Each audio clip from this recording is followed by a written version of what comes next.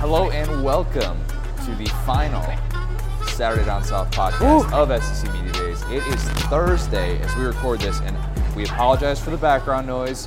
We're recording this just outside of Belk. It seemed like it was not going to be a very lit place because it's like the home and children section. Yes. But we are just in the middle of like an absolute rave.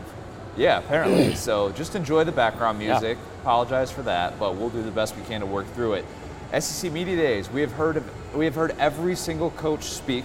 Yeah. We've talked to the players. Just got done with listening to Kash Daniel for 25 minutes, and it was glorious. Like, couldn't have asked for a much better experience getting to listen to the Kentucky linebacker. He is the king of SEC Media Days. Yeah, absolutely. So I was a little bit worried because he showed up late.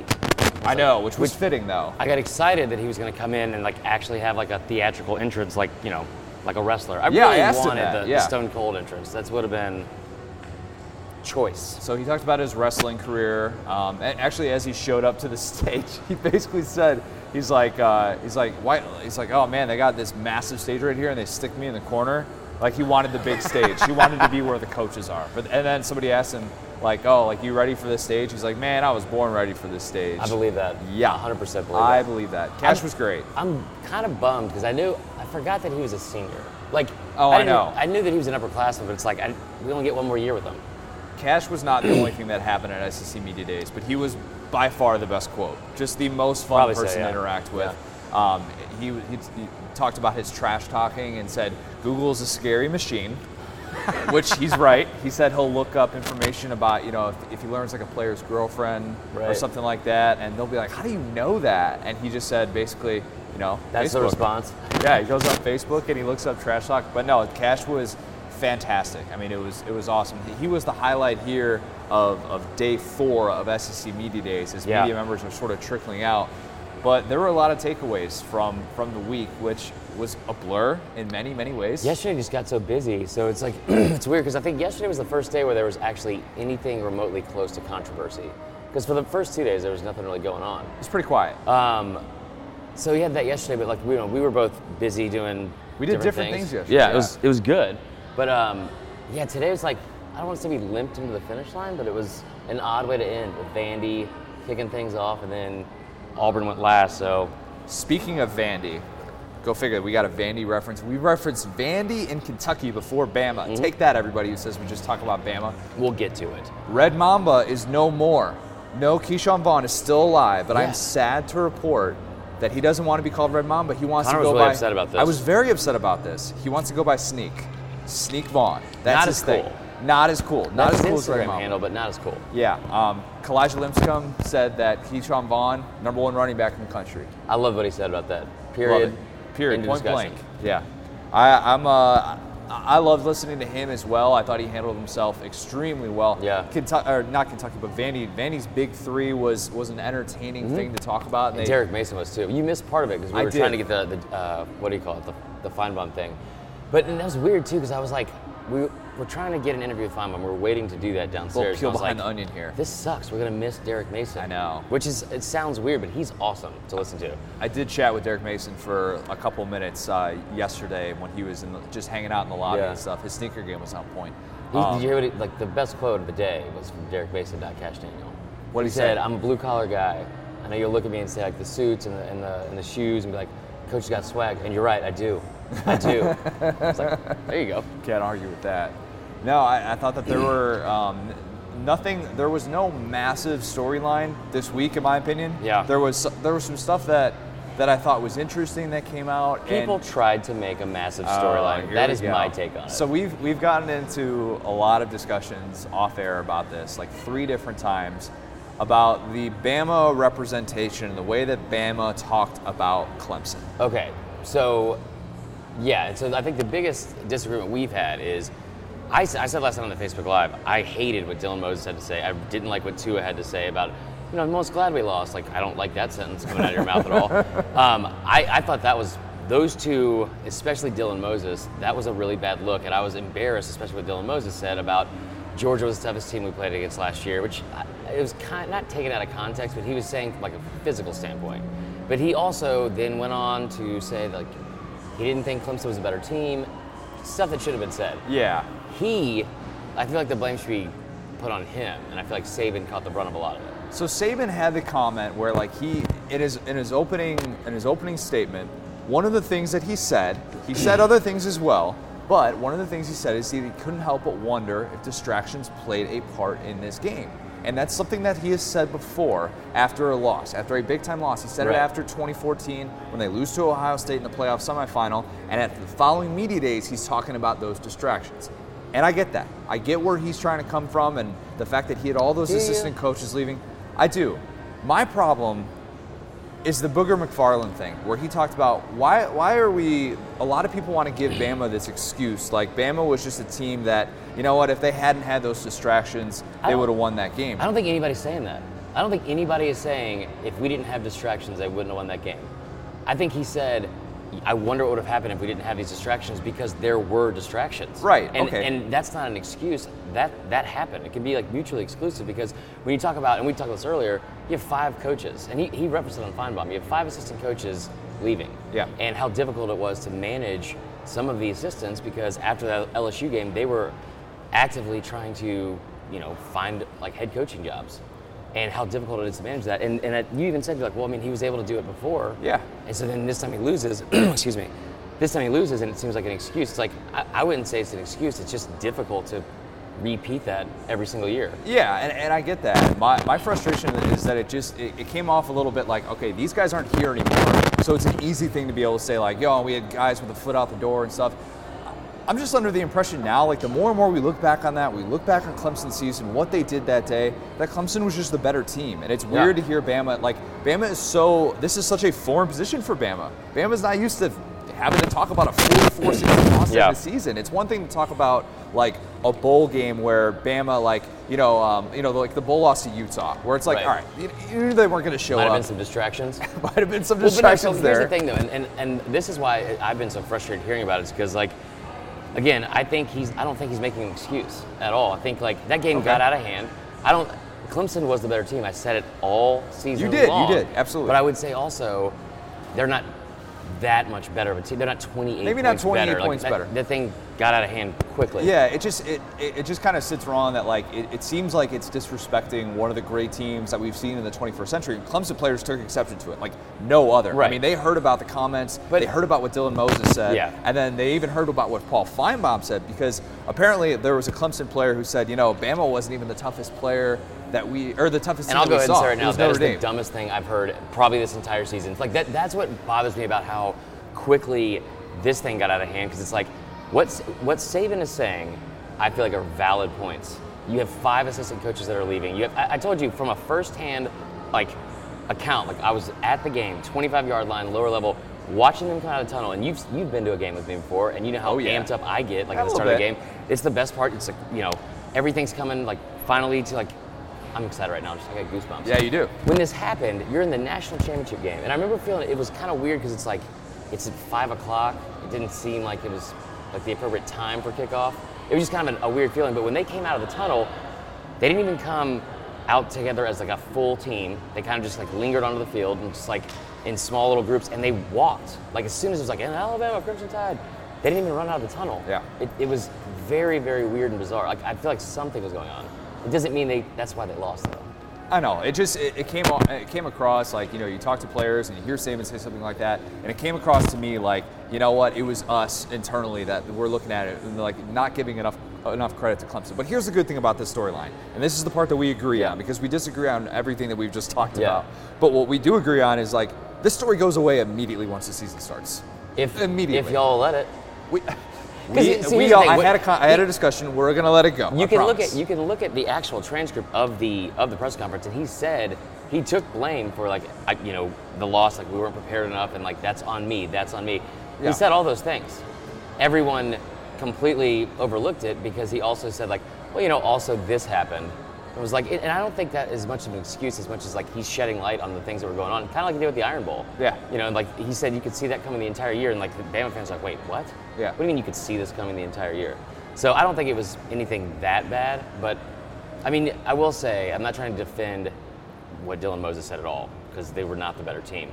But you think about how great of a year that was, I would wonder if, what happened Yeah, I mean, to me, that just makes what Clemson did like that much more impressive at the same say time. Notre Dame is better than Bama. I'm not going to say that. I'm not going to say that is unreal. But there were more teams than just Bama this week, believe it or not. But it was interesting. Not according to Bob Holt.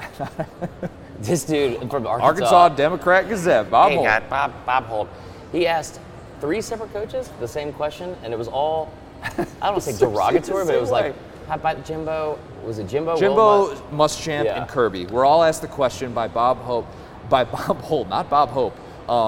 What, Saban is 16-0 against his former assistants. Like, what do you think? It was like, did you know? Yeah. Every single one was like, yeah, Bob. Yeah, I knew well that already, aware. and you've already said it to every other coach that was here. Yeah. So, Kirby had the best 2 laughs, maybe the best 2 laughs of any coach this week, as we talked about earlier.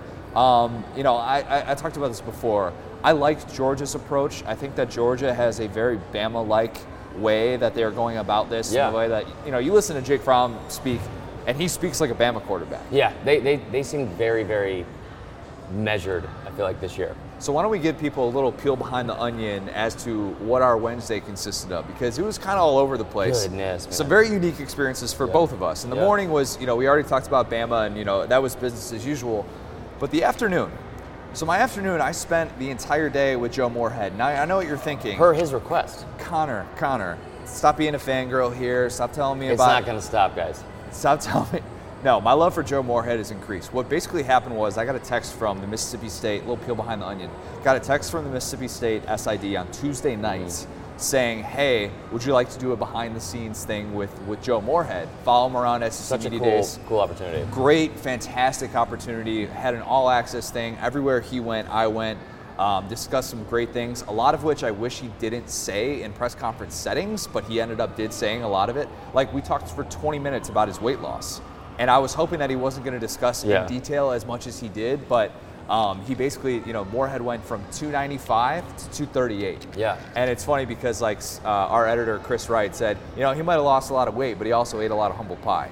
Because his approach this year, I love that he admitted to it. He admitted to it. And that was one of the things one of the first things I talked about when I was, when I was upstairs in the hotel room that the coaches wait in before they go down and they start everything. And he basically came out and admitted, I wish I'd kept some of the ring stuff, the ring sizes comment private. I wish I just kept that internal. I wish I hadn't come out and said, like Nick Fitzgerald, get a spot in your Heisman, get a spot in your mantle ready for your Heisman, all those things. I think everybody wishes he didn't say that. And I get where he's coming from, and I think that's a really tough thing to admit in year 2. I was so impressed with his self-awareness that he was able to admit all that in that setting especially, and then also went as far to say what did he say? I should have done a little more research into the history and understanding the history of the league and Mississippi State, and it was like, whoa. Yeah. That's so genuinely honest, and then he brought up all the things I tried to tell you last year about Mississippi State's history as a football program. But it was really cool that he did that. And I apologize to him for the 10-win thing. But we did talk about some of that stuff and just how, the expectations have just changed drastically with kind of what you're doing as a head coach at a program like Mississippi State, as opposed to being this guy who had great success at Penn State, had great success at Fordham, where he was a head coach at Fordham. But it was just interesting seeing what a coach goes through, and he's doing the intermittent fasting thing. Right. So Moorhead did all of these appearances and stuff where I'm starting to feel weak by the end of the day because I had to be on and I didn't eat lunch. Cranky. Yeah, I was getting cranky. And so by 6 o'clock, he does this intermittent fasting where he doesn't eat from till 6 o'clock in a given day. So he is starving by the time he gets to 6 o'clock. Just sleep by in. 6 p.m. Oh, you can do it. I mean, no, I will say that I don't think I'll ever approach the fangirl level for him. We're now best friends. That's really what it is. I mean, it's a really cool experience that you got to do that, and the fact they reached out to you. But I will say he continues to be the coolest coach in the SEC. He loves mid-90s R&B, hip hop, and rap. There was at every single stop he had there, when he was on set with Dari Noka and SEC Network, he just was casually dropping 90s rap lyrics and stars and stuff like that. Jay-Z's his favorite. Yeah. Fair enough. He also was talking about he went to a Rolling Stones concert 2 days before. Ago. I mean, I will never say he's the best coach by any means, and I think it's very early in his. Take that out of your mouth. Oh boy. But no, he's the coolest dude. He is. And for coaches at least. Yeah. My appreciation for good old ball coach Joe Mo Did you say? I wouldn't say ball coach like that. That's his Twitter handle. He was trying to get his whole goal all day was to get Dan Marino to try and follow him. That was hilarious. That's what he opened with. Yeah, by the end of the day, because he kept looking periodically. Man, shout out Marino follow me yet? Shout out to Greg Sankey, the commissioner, for. I didn't really enjoy his opening statement, like the state of the SEC, as I did last year, but his little bios and introductions for each coach were they're great. On point the entire week. Absolutely. Gus Malzahn, connoisseur of Mexican food. Ooh, I didn't hear that because I was out talking to Tiger Jake and his owner. That's more important. Yeah, more important. I'm doing the Lord's work on the reporting there. But yeah, in terms of the big takeaways from this week, I thought those were two big ones. Just very, very interesting developments in the way that we talk about the offseason. All those things change once the season starts. But I thought that there were 3 or 4 guys who were just crazy confident. Guys who, Kellen Mond, I thought, Michael Pirine, and then you could probably, Kash Daniel's a confident dude that kind of speaks for itself. But maybe even somebody like Kalaj Lipscomb, who was just giving all the praise to Keyshawn Vaughn too. Right. So I would say the one that stood out to me the most, and I said it on Monday and it still stands, the one that seemed that held the most weight and that I believe the most is Coach O. Absolutely. I think that they are really going to be a lot better on offense, and I know that he has nothing to do with that. But him saying, when he went through the defensive backs, which best secondary in the country, let's just say it right now. Without a doubt, but he also said it's the most talented secondary he's had that he's coached in 35 years. Which is insane when you consider the Miami teams that he coached on. That's ridiculous. And then he's also the most involved he's ever been with the defensive line. Yeah. And he's a great defensive line coach.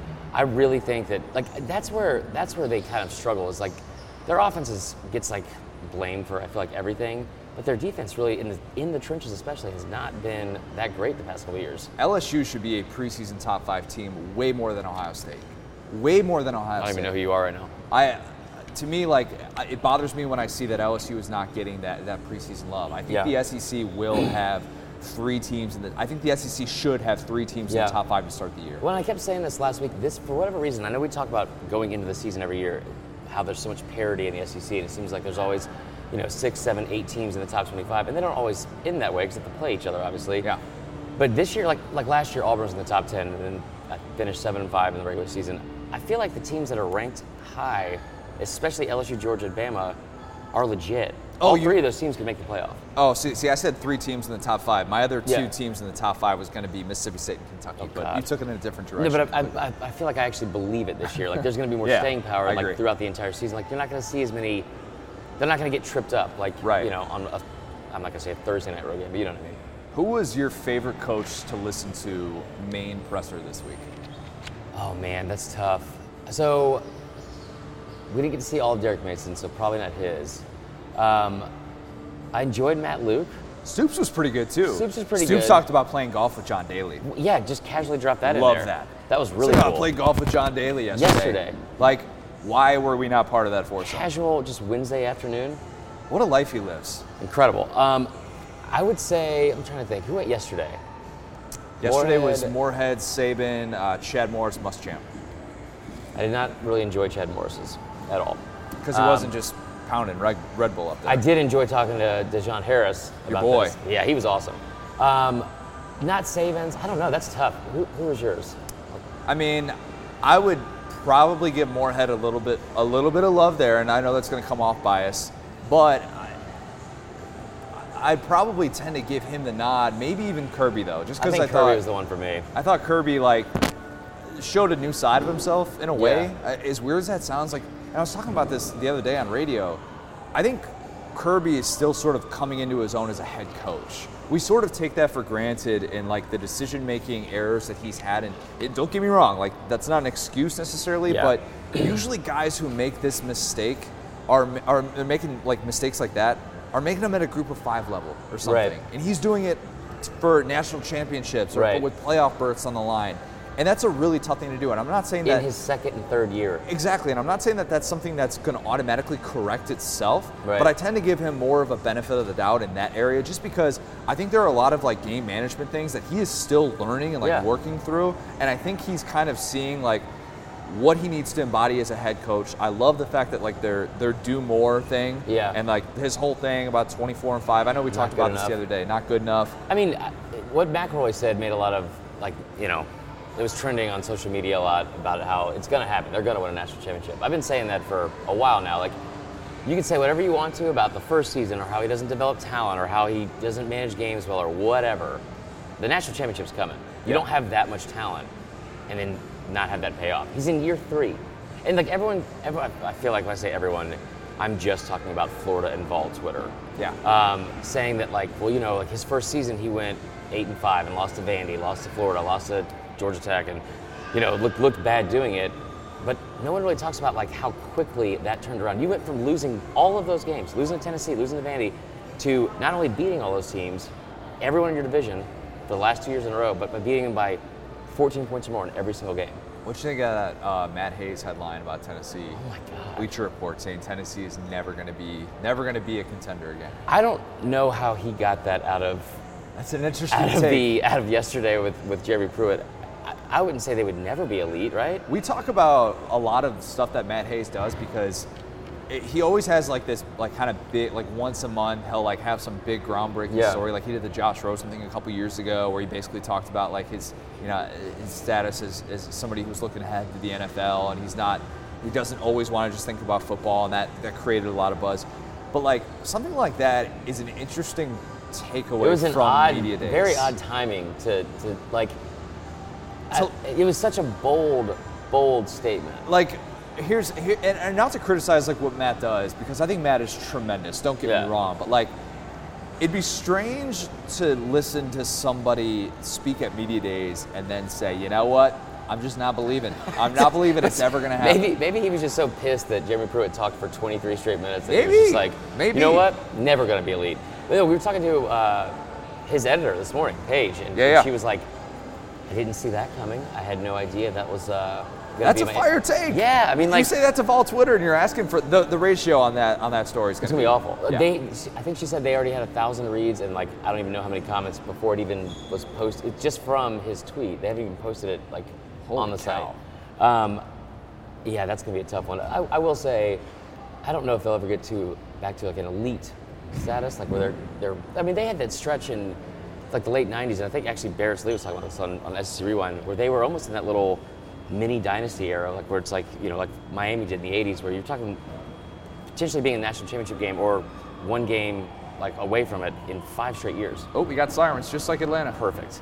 So I don't know if they'll ever get back to that because every other team around them, like, you know, in 2001, Georgia beat them. It's the first time they'd beat them in Knoxville since 1980. That's not ever going to happen again. You're not going to go through stretches where you're beating them for, you know, 5, 10, 20 years of your division rivals anymore. By the way, you said before Jeremy Pruitt, the 23-minute opening. I told Moorhead that don't do what Pruitt did. Please don't, because everybody tunes you out. And he was asking, he's like, you know, so I got the after lunch slot. Are people like usually kind of tired for that? I said yes, and that's also why like keep your opening statement to like, you know, a little bit on the shorter end of that, like no more than like, you know, like 10, 12 minutes. He was good last year too. He was good, and so he basically said to me, he's like, all right, I just like Costanza said, try and keep it in that meaty curve, whatever he calls it, and so he ended up staying between 8 and 12. Like his goal was between 8 and 12 minutes. He told me to hold up 2 hands when he got to 10 minutes. So I like turned my phone. Connor gave him the light, like I did. What you do when you're like on stage. Play him like, off stage. Yeah, that was good. Yeah, and then he stuck to 12:39. So I mean, the bar that I don't want to say the bar he set because it definitely wasn't a positive thing, but Pruitt, man, there wasn't that much substance to it. No, not a whole lot. But so just media days as a whole. Before we kick it to our interview, media days as a whole, I think that, you know, from our experience with this event and now having done this together back-to-back years, I like the setup of it. And as much as I like what Peter Burns is going to suggest, what he already suggested rather. We have Chris Doering today coming on, interview that we recorded before. So as much as I like that idea, I don't think this needs to change that much. I kind of like that it is 4 days. Yeah. It's different when it's 2 days. I've been to the 2-day thing, or when it's 1 day. Yeah. And I think I think that SEC Media Days is something special still, and I think that people who are calling for change and saying that this is broken. Like our editor. Yeah, a little bit. Yeah, I'll say it. We got into a very big argument last night because our editor, Chris Wright, who's from North Carolina and lives in Clearwater, hates Atlanta, which is fine. which is totally fine. The setup in Atlanta is not as convenient as this one. But as a national brand and like the image that the SEC, I feel like the perception of the conference they already have and the image they're trying to portray, like especially moving forward, talking about going back to Atlanta in the College Football Hall of Fame, like a pretty awesome place. And then Nashville after that, and then I'm assuming New Orleans will be after that, and then I feel like Vegas is not out of the question. I wouldn't rule it out. But it's just, I love coming here. I love doing media days. We have a lot of fun, like kind of like making fun of. It's in between two belts. I think the SEC is too big for this location. Fair enough. I've enjoyed it though. First week in Hoover for me, and I will be back. I will definitely be back. In Birmingham? Yeah, like probably next. I had a blast. Years, like this year, way more than last year. Like the extracurricular stuff that we were able to do and be a part of, that was awesome. I had a lot of fun this week. Little peel behind the onion. So last night we were initially planning on doing a podcast on Wednesday night. Yeah. And then we realized, well, we have these events that are free to the media and would be like a cool way to like experience all things media days. And everyone in our field is also there. Exactly. You talked me into karaoke. So not that I did karaoke. Let me go ahead and tell you. So I had to go home early to go. I thought Dave & Buster's was like in the city. So I was like trying to get home, and that way I can get like I recorded the podcast with the interview with Saban's daughter, Kristen, which was awesome. Yeah, stay tuned for that. That's going to be good stuff. But then afterwards, I was like, I assumed it was going to be like the movie was, like 10 minutes away, downtown Birmingham, because there's not that much to do in Hoover. No, it was back, right? I mean, it's literally in the same building. Mm-hmm. So everyone was over at Dave & Buster's. I think it was free games. We did a lot of skee ball. By the way, Connor is incredible at skee ball. Thank you. Like incredible at skee ball. I have a gift. I hit 360, which I didn't even know you can score that high. And as soon as I look up, you hit 380. Just flexing. Yeah, like with a backpack on. Yeah. What do you think you would have done without the backpack? 430. I feel like that's very accurate. Yeah. I feel like you could honestly get like a perfect score. Oh, you're good at bowling. That makes sense. I'm good at accuracy games. Like really good at bags and bowling and stuff like that. Like I could darts. Feel like that's kind of my wheelhouse. So that was a blast because there really is like a lot of work going on between the hours of like 7, 8 in the morning to. This week is nuts. It's so nuts. It's just go nonstop. Right. Like we were talking about how it feels like we're both drained. I'm definitely like very tired from this week, but at the same time, it flew by. It feels like we just got here yesterday. Anyway, so after Dave & Buster's, after Connor kicked my ass in skee ball, yes, that ended at 10 p.m. And I had heard about this for several years now. There is a tradition started by our new friend Barrett Salee. So I buried the hatchet with him last night, where they go to this dive bar called, I forgot the name of it. What is Gloria's? it called? Yes, Gloria's. Yeah, I sure. think. And sing karaoke. And they sing karaoke. Oh my god. Oh my god. I thought it was gonna be one of those things like, hey guys, we should do it for fun. We should go to a karaoke bar, and then people like a middle school dance, just kind of like wait around. Like, no, we showed up. They put on a show. Chris Gordy. Shout out to Chris Gordy. He does the best Shaggy impersonator I've ever heard. It was incredible. He's like, yeah, I've been doing this since high school. It shows. Yeah. He was unbelievable. It was a good time though. I mean, I didn't want to stay out too late. I was tired just because, like I said, I still had my backpack. I still had all my stuff with me. I hadn't been home. I'd been like on all day, and I was just like running on fumes at that point. But and you also had to be stuck in sea right by yourself for 2 hours, which is fine. I also got introduced to White Claws for the first time. You've never had White Claw? No, I have not. And I know I was missing out. Last night, me and a couple other of the media guys, we put down some White Claws.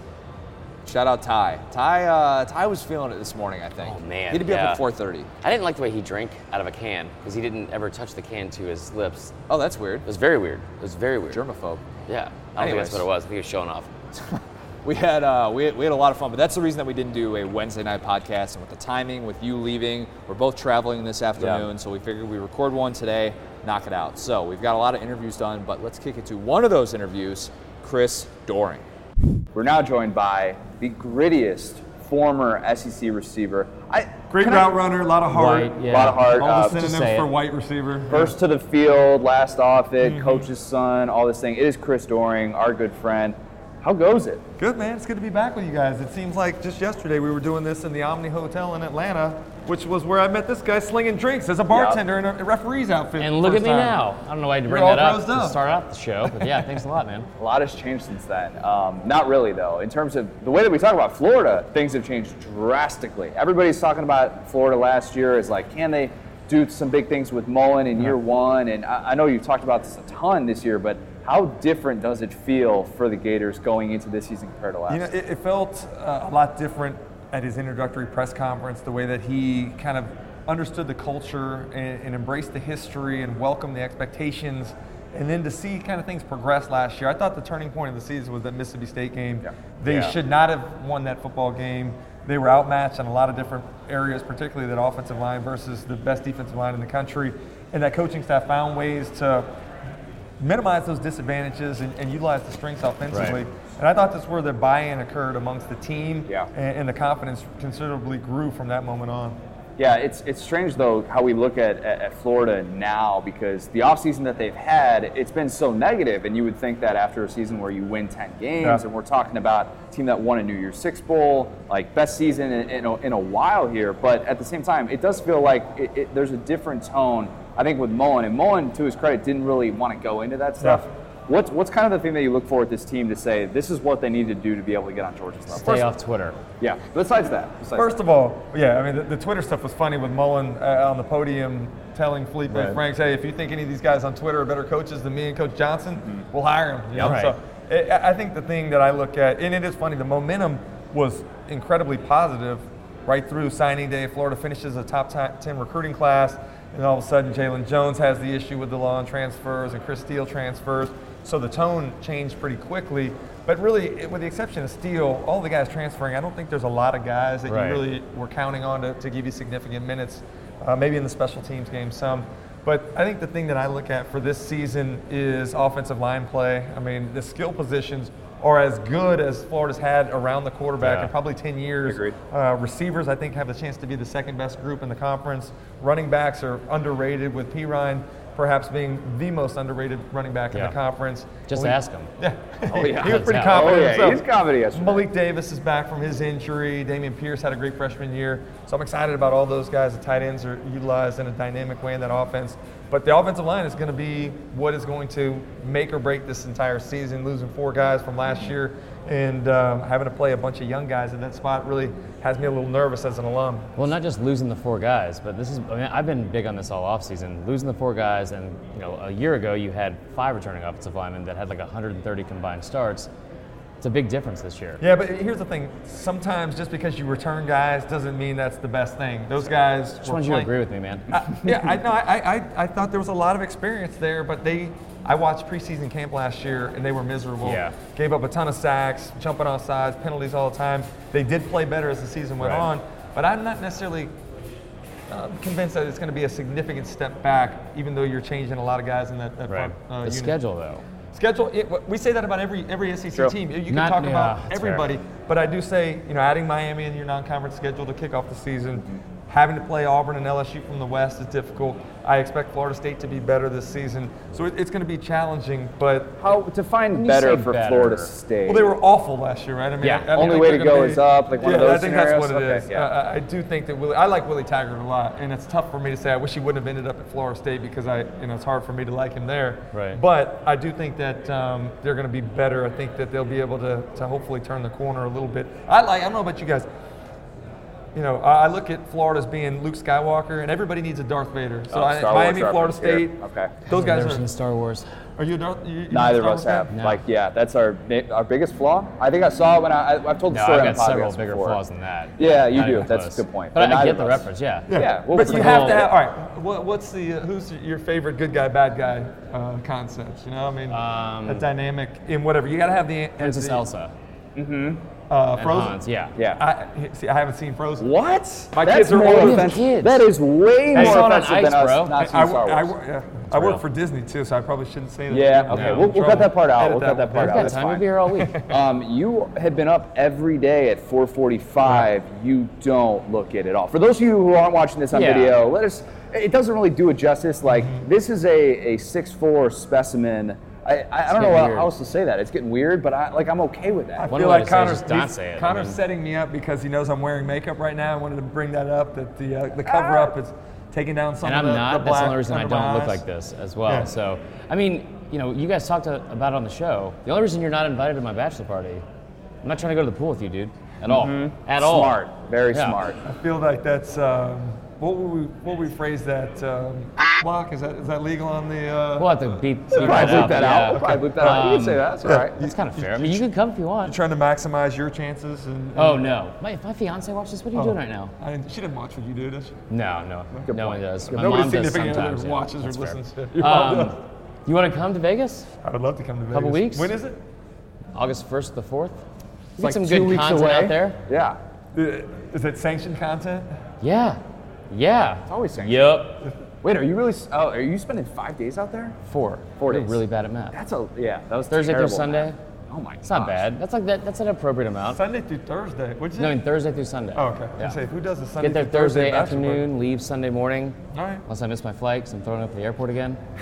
Okay, so Belk, there's 2 Belks in here. You're going into Belk, you're picking out one item. What are you getting? You know what? Let me tell you this. The last time I shopped at Belk, it was probably 6 or 7 years ago. I was guest Mr. Two Bits, and I had to find an outfit to represent what Mr. Two Bits wore. So cool. I went to Belk, picked up a yellow shirt and some blue slacks. Yeah. Belk had everything I needed in that case. Perfect. So. That's going to sound like a sponsorship thing, but I'm really curious about the double Belk thing. I can't get over it. Belk, yeah. Yeah. What is that? That's Home and Children over there? Home and Children over there. Here? But there's a whole knives section over there too, which gets a little weird. Just gonna throw that out there. What's the thing that you Not a lot of malls have 2 Belks. Not a lot of towns have 2 Belks. I had never been before, so this is all new. I remember the days it was Belk Lindsay though, back in the day. You remember that? No, I'm young, so I don't know what you're talking about there. What's the thing that you were coming into this week looking forward to seeing most?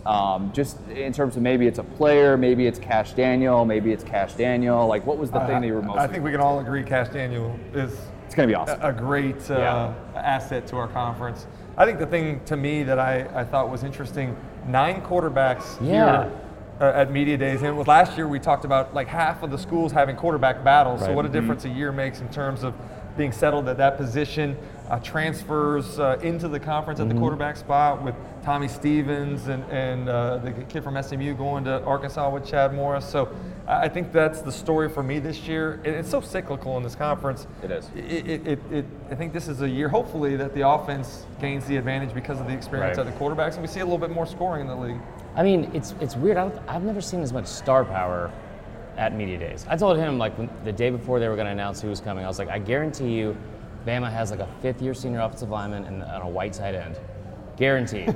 No, we got like 3 top 10 picks. Can I tell Vandy? You who won the Media Day trio of players? So far? Who's going to? All right, well, let's look at the whole week. Vandy. Man. Vanderbilt brings their big 3, the triplets. They don't even care about bringing any defensive representation. No, that side of the ball was overrated. So miserable last year. They don't want to acknowledge that they had a defense. But I like the Lipscomb and Pinckney and the Red Mamba, Keyshawn Vaughn, man, that's our guy. Yeah. And Mizzou didn't bring Albert O. That was like, for weeks I was nervous about that, having to spell that on Twitter. God. I don't even attempt to say it on air. I just go Alberto. We let Dari say it. Dari says it Dari so says well. it, and he's not even fearful of it. Yeah, I think, he just attacks it. Yeah, he attacks it, and then I just Alberto it after him. Yeah, Albert Orgeron. Albert, that's really close good. enough. I mean, I don't know. We're glad that we could be joined by you. We've had you on a few different times, talk about a variety of topics, but I feel like we should steer this in a direction of, okay, we got to know the thing that Chris Doering is looking forward to most this season. Not just at SEC Media Days, but just most in general. What's the thing? It doesn't even have to be SEC-wide. But what is the one thing? Vegas. I mean, probably Vegas. I'm actually ready for the off season to end because I do a lot of traveling during. I'm tired, man. Yeah. It must be tough, man. It's tough. All Been to the those Bahamas. I Grinding. just came back from Wimbledon. Was in the Bahamas. What part of the Bahamas were you in? I was at Atlantis. Go to the Cove down there every year. Used to live down there. Was in Probably New can't York. tell because of my tan, but yeah. Heading to Toronto on Thursday. So I got. Wow. I'm ready for the season to provide a little more structure for me. The thing I'm looking forward to, and this is personal to me as a Florida alum. How about kicking off the 150 years of college football in Orlando against the Miami Hurricanes? My parents are both from Miami, so I grew up spend a lot of time down there. We would always go to the Florida-Miami games when those two teams played when I was a kid. And that's probably my biggest regret as a player at Florida. Never got a chance to play against the Hurricanes. So yeah, they didn't do that in the 90s.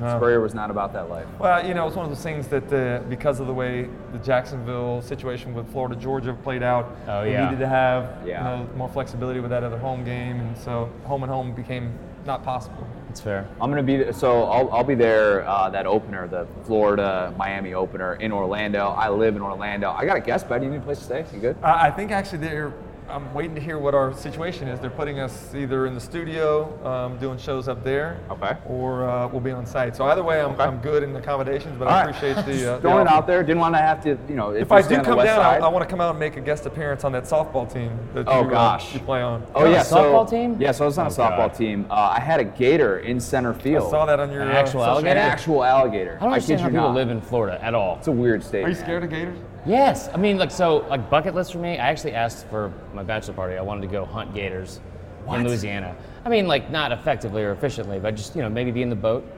get close to it. What those guys use like a bang stick or something? No, I don't know gun usually. Yeah. Oh, gun. Yeah. So there's one dude named Terrell on the show. You guys watch the show, Swamp People? No. What the hell, guys?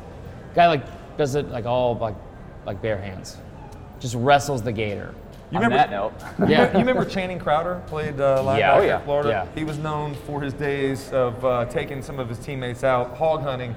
They would jump out of the trees and barehandedly hunt the hogs. That dude's like the toughest, one of the toughest people in the SEC ever. Yeah, actually, I believe that. That makes a lot of sense. So, seamless transition. Channing Crowder had a special drink called, I think it's a Crowder cocktail. Sure. So it was like half a Heineken, a shot of vodka, a shot of Patron. Are you being serious? Oh, dead serious. How'd you hear about this? He had a article that came out about his recruiting weekend with Willie Williams. Okay. Remember Willie Williams? Down in Miami. Yeah. Like all hell broke loose. But anyway, there's like some other alcohol in it. It's like a shot in there. They had 2 before they went out. It's way too much alcohol. Regardless, we've been doing a segment called Winning and Boozing. Okay. Where we match or pair a booze or an alcoholic beverage with each team or stadium. Okay. What's Florida's? Oh man, I think Florida's would have to be. Man, well, I'd like to say something classy, but I don't know that classy would represent the fan let's pump the base. brakes on that. Jorts are classy. Yeah. That Georgia thing is completely fabricated. That's a Georgia myth that's been continued to grow over the years. But it's not. I did I'll show have you some pictures. Do you still have jorts? No, hell no. Like fashionable jorts, like white jorts? You know what's funny about that? I had my freshman year at Florida, I got my picture taken at Fan Photo Day wearing cross-color long white jorts. Of course. We're going to need that white picture. Shorts. White, yeah. Wow. Yeah, it's aggressive. Simpler times. White jeans? I had 3 earrings back in the day, too. What? Where were they at? I had 2 on my left and 1 on my right. It was like one like a dangling Coach cross Spurrier like Barry Bonds. encouraged me that I probably should lose those. Did you ever think about doing the Michael Jordan, like the double hoops? Oh, I had double hoops, yeah. Oh my Double hoops gosh. with a diamond in the top left, yeah. Oh, God, wow. you're That's not gritty at all. Yeah, That is not you are gritty. just swagged out. Okay, so what would the drink be though? I mean, I like all right, let's talk more about tailgating. Is it tailgating or you want in the stadium? I already drink? gave you the rules, so it's fine. If you want to just not play the game. It could be tailgating. I would say like a dark and stormy. Dark and stormy. All right, well maybe I wouldn't say that. Would you Probably wouldn't say go that. full Big Lebowski and go White Russian? No. Anybody that puts like milk in their alcohol. I played golf with a guy one day. We were out on about the 5th hole. He pulled out a half gallon of milk and started mixing up White Russians on the course, which was That's weird. gross. Doering, I mean, you're one of the first people I met doing this job, and I'm very thankful to have this relationship. But what you just said is a cry for help. I didn't say I did. I said I was playing Who with you a guy. playing golf that with? It was the Who's last drinking time. milk? It was the last time I played golf with him. All right, so here's what we're going to do. We're going to give you some homework. Yeah, let me Next think time you about- come let on me the think about pod, my we're going to get a my good, drink. educated answer. When we do winning and boozing, we're going to factor that in when we come back to winning and boozing Nope. in a month here. Wait, one last question. Bloody Marys or tomato juice, yay or nay? What are you saying? Bloody Marys with tomato juice? Or tomato juice? Bloody Mary, yeah, for sure. No, I'm saying, do you like tomato juice? Not as much as I like Bloody Marys. Exactly. This factors in perfectly. The tomato juice business is only alive because of Bloody Marys. Yeah. Nobody drinks tomato juce straight. Who's doing that? No. Nobody. You know what? I actually My like mom. That's Clamato my and beer goodness. too. You ever put Together? Yeah. Yeah. I wouldn't drink Clamato. A little salt in the rim. It's going to be a no for me, dog. I'll take a hard pass on Yeah. that. He's Chris a big Zima Doering. guy. Not a Zima guy. Not a Zima guy. Should that be the in-house beverage at the Swamp? A Zima with a Jolly Rancher dropped in. Now that McElwain's going? Zima's like Nebraska. Do they even sell That'd be a those better anymore? one. No, Maybe a minor racer because Urban Meyer was there. Are we doing shots at the stadium? Do whatever you want. Here's what if we're doing shots, the shot of choice would be the old pickleback. God, yes. Okay, that's good. So you don't cramp up? Yeah. This is smart, man. That's Dehydration while rehydrating. Yeah. That's smart. Brilliant. Chris Doering, dropping Guys, you're knowledge here bombs. first. Good luck on all your travels. We'll guys, catch up. you guys do a very great job. soon. I Appreciate it, man. everything y'all did for the conference. Good to see you, bud.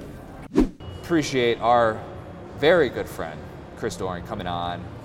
He is tall. He does not look his age. I'll just say, Doering's hot. He's a good-looking dude. It's fine. It looks good. You're not afraid to admit that? No, not at all. I respect that. I mean, when the Bachelorette podcast comes out, I had a lot of fire takes on Tyler. Regardless, Doering's awesome, man. He's a great guy. Yeah, good to see him. Because this is the one time of year that we get to see him in person, do something like this. Right. we talk, via text, via Twitter, on the phone, radio stuff. We do a lot of different things with him. Yeah. But it's nice to get to see these people in person. I know I've said that a lot this week, but it's so true. And I not just because of the fact that it was going out to a bar and having drinks and doing something fun or whatever, like skee ball or karaoke. I really enjoyed that part of it. Yeah. Outside of just being in the same room and seeing everybody, because, man, you realize that it seems like such a cool event and everyone's here. Everyone is here. So you not only get to, I hate saying work hard, play hard, but it's cool to see them outside of that element and get to know them as a person as well. And get to meet the people who listen to the podcast. Yeah. Shout out Drink Local Beham.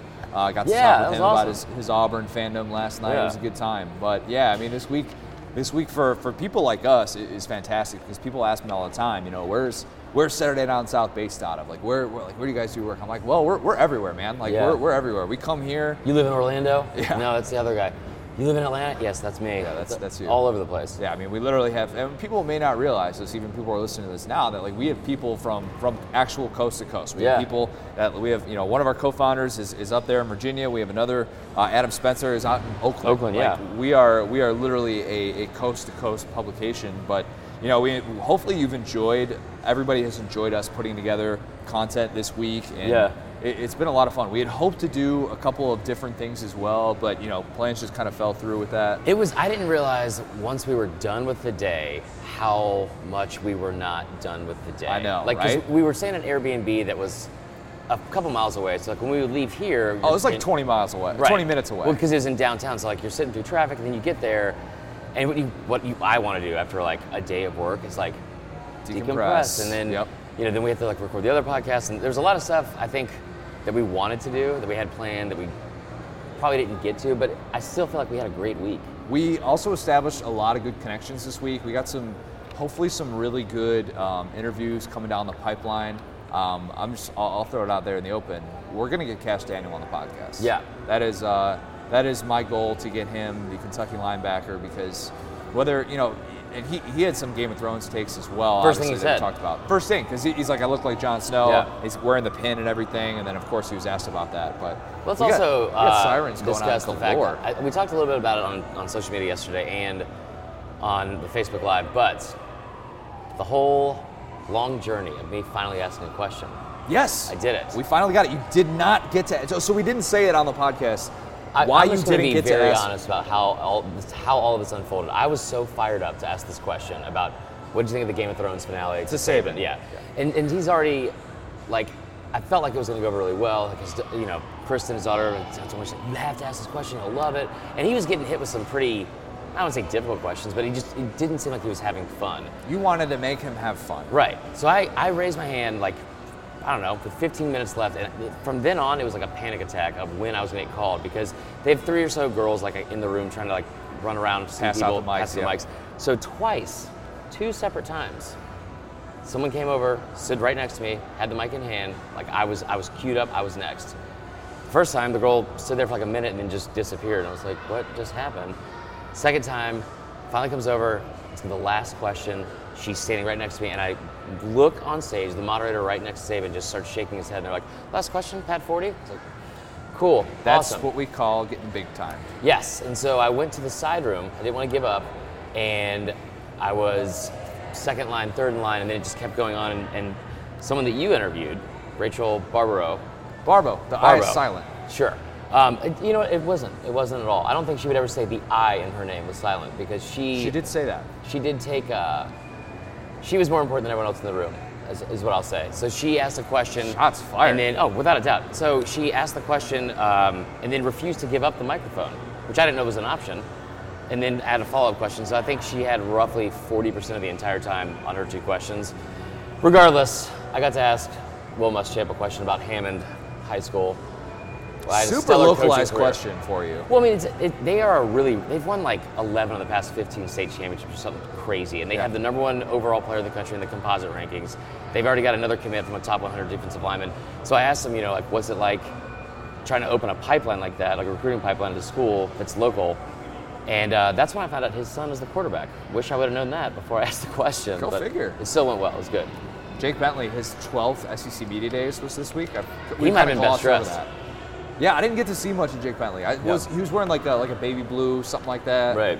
But because I was doing the Moorhead stuff, so I really didn't get to see any of the South Carolina stuff really at all, or any of the Mississippi State player stuff. That's the weird thing. That's what bothered me about it's like going to games on Saturdays. Yeah. Like you want to be there in the action, experience it. The thing with what bummed me out about the Saban thing more than anything was not the question, is that I had spent all the time leading up to that trying to get in line for the question, so I wasn't able to really. I didn't know Dylan Moses said all that stuff. Regardless, I would say this week, last year it was all about, we got to interview Aaron Murray, we got to do this, and this year we got to really experience non-work things with people. I know. And that was really cool. We had ramen with Josh Sneed from STC Shorts. Yeah, that was a good time. That was cool. I loved hearing about the production stuff with that. Yeah. We post everything that they do with SEC Shorts, and realizing their turnaround time is unbelievable. Everybody who watches them and they see a professional production, it's incredible the amount of work that has to go into that a day, because it comes out on Monday morning. Yeah, and he's such a talented. I don't want to say comedian, because he's a lot more than that. He's just so talented. He's like a personality almost. Yeah. And it's cool to see they've been able to grow that throughout the years, because some people after a while it kind of fades. I'm not going to say any names here, but that was a lot of fun. The movie thing was a lot of fun. We got to just sit and the documentary. Cool, Saturdays in the South was it's a documentary that's coming out this fall. It's like a 12-hour series. Yeah, and it's like an hour and a half per episode or something like that. That was cool. It was cool, but it was cool just realizing, oh my God, I had a couple moments where I'm like, oh my God, we're sitting in a room right now. Oh, Herschel Walker, Archie Manning, Steve Spurrier are just all there chilling. And as soon as it was over, because and I don't want to sound pretentious, but I knew most of the story for each of those guys. The short clip we saw, I knew the background. I'd heard the story about Herschel, and separated shoulder and his recruitment and all that kind of stuff. Bill Bates. But when that movie ended, which I thought was going to be the event of the night, that was the event. Mm-hmm.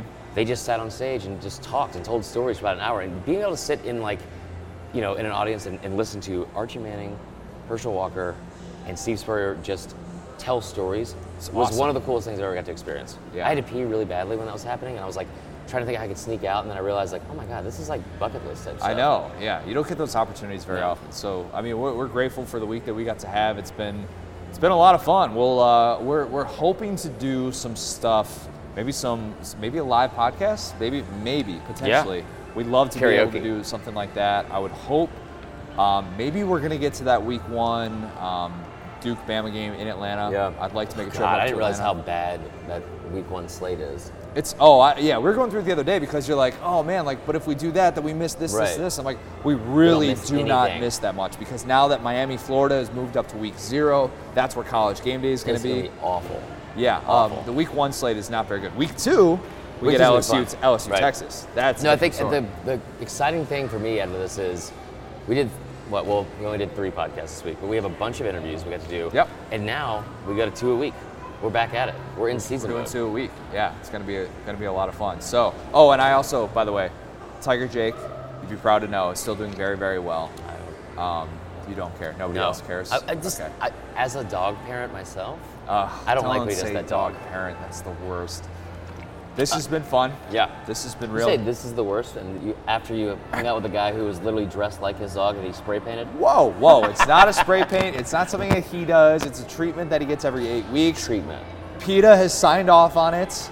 It is all good. Have you seen them sign off on it? Have you seen the signature? No, but that's I bet okay. It says PETA, like in non-cursive handwriting in pencil. Tiger Jake and I had a great conversation. He's doing well. He did look a little bit brighter, a little bit brighter-eyed this year. He's happy. He's optimistic. We're all optimistic. Yeah. It's talking season. That's what this whole week That's has been about. That is what we. That is. Oh, we got to talk about the Bama fans real quick. Oh, that didn't disappoint again. I thought that they were going to be a little bit dialed back, a little bit reserved. I did too. No, not at all. They exceeded my expectations in that, and also my expectations of them, not in a rude way, guys, embarrassing themselves. They were doing these chants and that had nothing to do with. I think they were doing stuff from Remember the Titans, like the "We want some mo, we want some mo." Like, you don't. The last time you had some mo was Clemson. It was a lot. That was too much. Yeah. That was too much. Ring And guy. also shout out to the one guy in the center of all of the Bama fans with a Cal shirt on. Okay. Cow Day at Chick-fil-A was like a month ago. So. Cal. Oh, Cal. Yeah, like I thought Cal you said Berkeley. Cow. No, that would have made more sense with that Cow. group of people. What are you saying? Pow? Pow. Pow. We appreciate everybody who's followed along this week. As I always say, Marler crushed it on social media. Some great stuff. The Face app stuff really went over. That was probably well. the highlight of the social media this week. I honestly was not as good as last year. Social media? Yeah. Wow, I'm disappointed. You're going with the Jeremy Pruitt blunt way of self-critique. Yeah. Well, I mean, no, I'm not going to do that because I definitely want to talk that badly about myself for that long. But there's always next year. There was just so much stuff going on. It was a crazy week. We are excited to be back at it. This feels like the unofficial start to the season, but we will be back next Monday. We're recording the podcast. That is where we're going to throw in the podcast with Saban's daughter. Yeah. Interesting. I thought about that one. I definitely thought that was going to fall through. 100%. Thank you. I was pretty fired up about that one. Yes. And just so you guys know, it is not that much to do with football. So it's not. Some of you are going to like it. Some of your wives are really going to like it. Yeah. Some of you are going to hate it. Played for your wife, played for your girlfriend, your daughter, whoever. But yes, we had a lot of fun. So until next time, Coach O, you still in Birmingham? No, it's not fun now. It's time to take a nap. Wait, you don't sleep? You know what? We can keep this thing going because I decided to take an Amtrak home like an idiot, and so I just got another text saying my train is delayed. So let's go find Feinbaum, and then we'll take a nap after that. Sounds good. It might be too much. We'll talk to you guys next week.